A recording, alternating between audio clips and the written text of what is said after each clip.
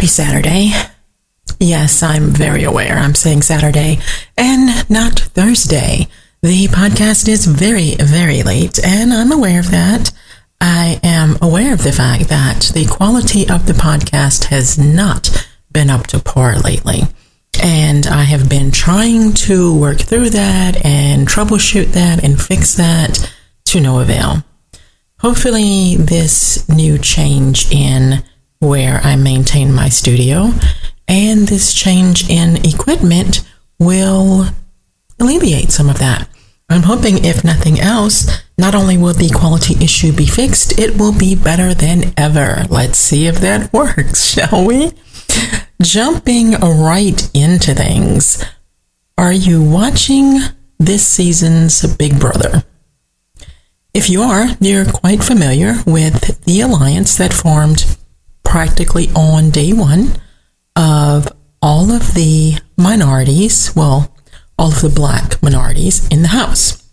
And if you're familiar with Big Brother, there's always alliances. There's always people teaming up and promising to take each other or take a group or whatever to the end. Well, this time, it is the first time Big Brother has had this many minorities in the house in the first place. And they decided to team up, create an alliance, and try to ensure that for the first time, there would be a black winner, a person of color. And of all things, they named the alliance the Cookout. Now, while we may find that amusing, other people do not find that amusing. If you keep up with any of the blogs or any of the social media for anything pertaining to Big Brother, you will see a wide array of decisions and discussions about how people feel about this. A lot of people think it's funny.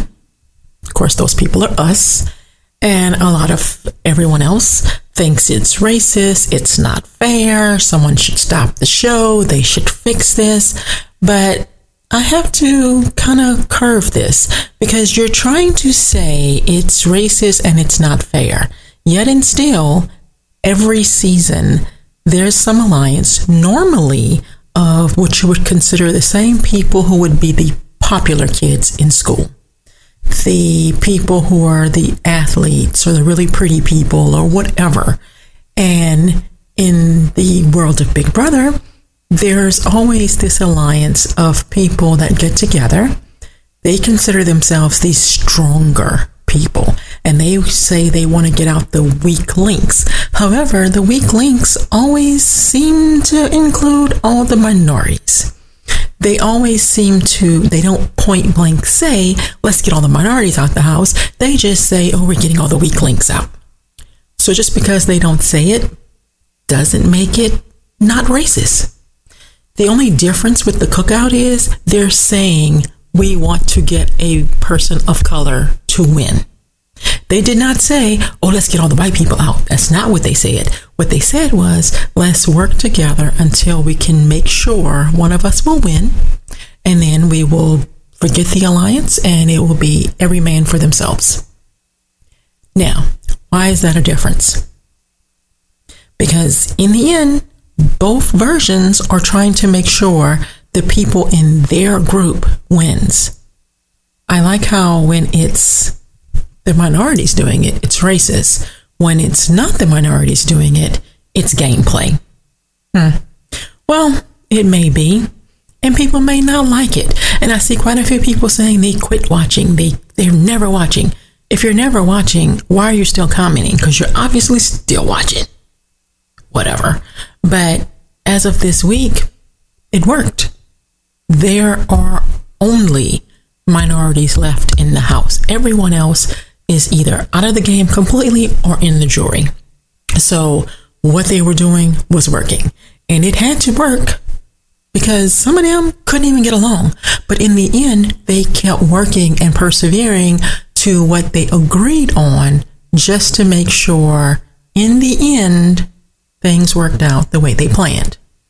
Now, some of them, Lord, I could probably shake, but because they didn't quite always stick to plan, Tiffany. But hey, it all got done in the end. Now, I'm interested to see, come tomorrow night's episode, how all of this will shake out as they try to figure out what to do now to turn against each other and find a winner. Because in the end, there can only be one winner. And fortunately for them, this is supposed to be the biggest payout ever on Big Brother. So not only will we have a winner of Minority, we'll have the biggest payout. I don't have a problem with that. Sorry. Moving to Lord, the train wreck of a show, put a ring on it. Oh my God. I know I mentioned this before, that show has become just this weird little guilty pleasure type thing. You watch it, you know it's a train wreck, but you keep watching it. Yeah, that's pretty much how it rolled out, all the way to the end, all the way through the reunion. And of course, anyone watching the show is still talking about Alexia and Darian. Now, the whole issue with them was that they had been together for 14 years. They still weren't married. He had had 3 kids during the course of their breakups and makeups. That was the way they put it. Who knows? And while on the show, you're supposed to be going on dates to see how it impacts your current relationship. Does it tell you that you should stay with this person and marry him? Or does it tell you that there's too much you're missing and that you need to move on? Well, Darian, of course, unlike everyone else who was going on dates and getting to know people and coming back, he somehow managed to get this chick's info, and they were talking outside of what they were supposed to be doing and ended up sleeping together. And of course, all of this came out before the reunion. Well, by the reunion, he is supposedly dating this chick that he slept with, Kai. I say all that to say this, that the reunion was a mess. It was a hot mess. And afterwards, he was still getting a lot of hate, shall you say. He was getting hate. Kai was getting hate. Everybody was getting a lot of flack from that show. Alexia seemed to be the only one coming out smelling like roses. Everyone was doing a lot of interviews. Well, suddenly, Kai's Instagram very conveniently disappears. She came back later claiming it had been deleted. I really think it was a matter of how much hate mail she was getting. That's why she claimed it had been deleted. Whatever, girl, we don't care. But Darian and Alexia kept doing interviews. And he finally does this interview that to me looked like a damn train wreck. He seemed all over the place. He seemed out of it. I kind of wondered if I was not the only person, if he was maybe a little inebriated or something. There were several people commenting that, so I can say that allegedly he seemed impaired. Let's say it that way. And in this interview, he's going on and on about how the whole thing was a sham. They weren't in a 14-year relationship. They were on and off for a while, but it was never 14 years. And they just got on the show to build their recognition in order to work on whatever it is they're working on. Okay? Well, I don't know what of what he's saying is true and what is not, because he seemed a hot mess in this interview. He was ranting, he was raving, he was all over the place. Nothing seemed cohesive. So, show you how fast people in the social media world will turn on you. Based on that interview alone, people immediately jumped in Alexia's social media platforms, giving her all kinds of crap about how they were liars, they were hypocrites, they were full of it, and mostly getting on her case for, as they felt, milking this entire thing, because here everyone was giving her all this sympathy for being the woman scorned, and now he's coming out saying all of this was a lie, it was fake, we just did this for recognition, for fame, for whatever. So who knows what is true and what is not of this entire fiasco, but the bottom line is it's a damn train wreck. I mean, at this point, I would much prefer to believe Alexia, mostly because she is presenting herself in a different light. She's staying calm. She's not doing the whole arguments on social media and ranting and raving, while he's coming off quite over the top. He's doing all these ridiculous interviews and he's making all these posts, and at one point he went so over the top they blocked him from live videos on Instagram and all of this. So, they say the hit dog barks loudest. Isn't that how it goes? So it almost solidifies the idea that she already said that he was a narcissist. It's like, because she wouldn't put up with his crap again, because she wouldn't put up with him cheating again and just take him back, he is throwing her under the bus and trying to make her into a villain because he feels the need to control the narrative, as always.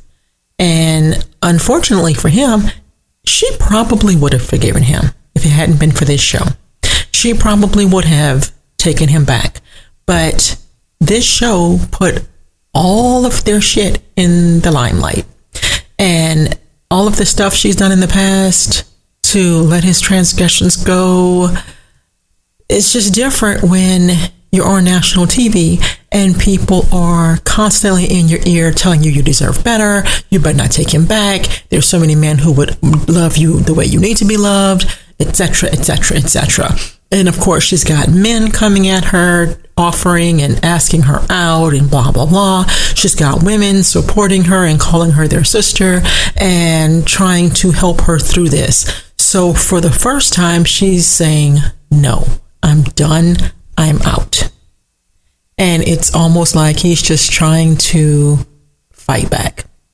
And it's not working out for him. But what can you expect? Anyways, jumping over to my people on Huntsville. I like that stupid show. And as a matter of fact, I'm missing a nice little episode of it tonight because I'm recording on a late Saturday night. But I noticed something late on the last episode because I watched it a little late in the week because, I record all these shows. And, when I initially started this show, I was really into Martell and Melody Holt. And of course, since that time, their marriage has fallen apart. They've gotten divorced, all because of his indiscretions. During all that time, when this show started, the power couple that kind of launched where this show was going to go from, the direction they were fighting for. And the last episode I watched kind of disturbed some of my thought process on that, because Martell is admitting to some friend of his that Melody is actually the one with the builder's license and all the different info they need for their companies, which was a surprise to me. But it shed some light on something. I was very confused why, when they were going through the divorce process, she kept the company and he didn't even seem to have any objection to it. He wasn't saying anything. He wasn't fighting about it. And he loves to fight about everything. And she just changed the name from Holt & Holt to Melody S. Holt, and it was into that. And at the time, I thought it was odd. Now I perfectly understand, because he admitted that he went to take the test, and I'm pretty sure he said twice, and he failed it. She went in and took the test once and passed it. Now, according to his version of this story, that was years ago. He never went back and got his license. And his excuse is because he thought they would be married forever. So as long as one of them had a license, they were fine. Well, if that's what you thought, perhaps as you're a power couple building something, you should have kept some things in your pants. But since you couldn't, and you couldn't stay faithful, why wouldn't you, all this time, go back and get the credentials you needed, instead of she being the only person that can legally sign everything because she's the only one with the proper backing? I'm just surprised at that. And it makes me wonder how many power couples have opened different things and really they're not necessarily aligned to do them properly. Now, don't get me wrong. I get there may be some things where one person's strengths are one way and the other person's are another. You may have a company where someone is much better with handling the office or handling the finances, and the other person is much better being out there, being the salesperson, being the one talking to everyone. Fine. But if it's a company where you need certain credentials and backgrounds and things like that, why wouldn't you make sure that either one of you is really, really got everything they need, or that you're necessarily, absolutely, positively sure you're going to do what you need to do to make your marriage work, just like you're doing to make your business work. Because when that marriage falls apart, a lot of that other shit goes out the window. Because I'm sorry, when you're going through a divorce, things get ugly. So it's not going to always be nice little business discussions and decisions like you may have done before. It's going to be a fight. So you may want to make sure all your daggone ducks are in a row if you're going to be saying, oh, we own all these different things together. Something to think about, don't you think? On a sadder note, as a person who talks about so much pop culture, I would be remiss in not mentioning the recent passing of Greg Leakes, the husband of Nene Leakes from the Real Housewives of Atlanta. He passed away recently from a very long battle with cancer, which is difficult for any family. And I'm sure it's even harder when he seemed to have beat it before. But alas, this time they did not get the results they needed. And while we mourn his passing, and we pray for Nene and for his children and his family and his loved ones, you also have to celebrate a man that was well loved and admired and respected. Because one thing you can say is, as all of the messages came out for him, it seemed everyone had something kind and loving to say about him. He impacted lives so far and wide that he probably didn't even realize how much.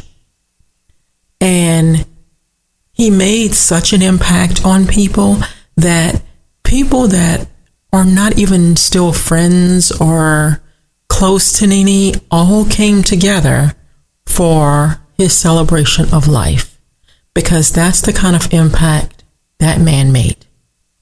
And it makes you wonder, personally, what kind of impact will you make when you leave? Have you done enough for people out of the goodness of your heart? Have you done enough for your communities? Have you done enough for your families that if you were gone tomorrow, they would have amazing thoughts, memories, and accolades to say about you? Or would it only be a blip on a radar? And it's something I've thought about a lot over the years. What is your legacy? And if you're not sure, don't you think it's time you figure it out and work to make it the best that it could be for all the people that you will leave behind? As always, if you want to catch up with anything for me, you can catch me on my Twitter, Instagram, or Facebook. All of those links are on the podcast website. Or just leave me a comment, shoot me an email, whatever. You know, I'm always interested in hearing from all of you. And if you have not followed, please do so. Until next time, happy weekend.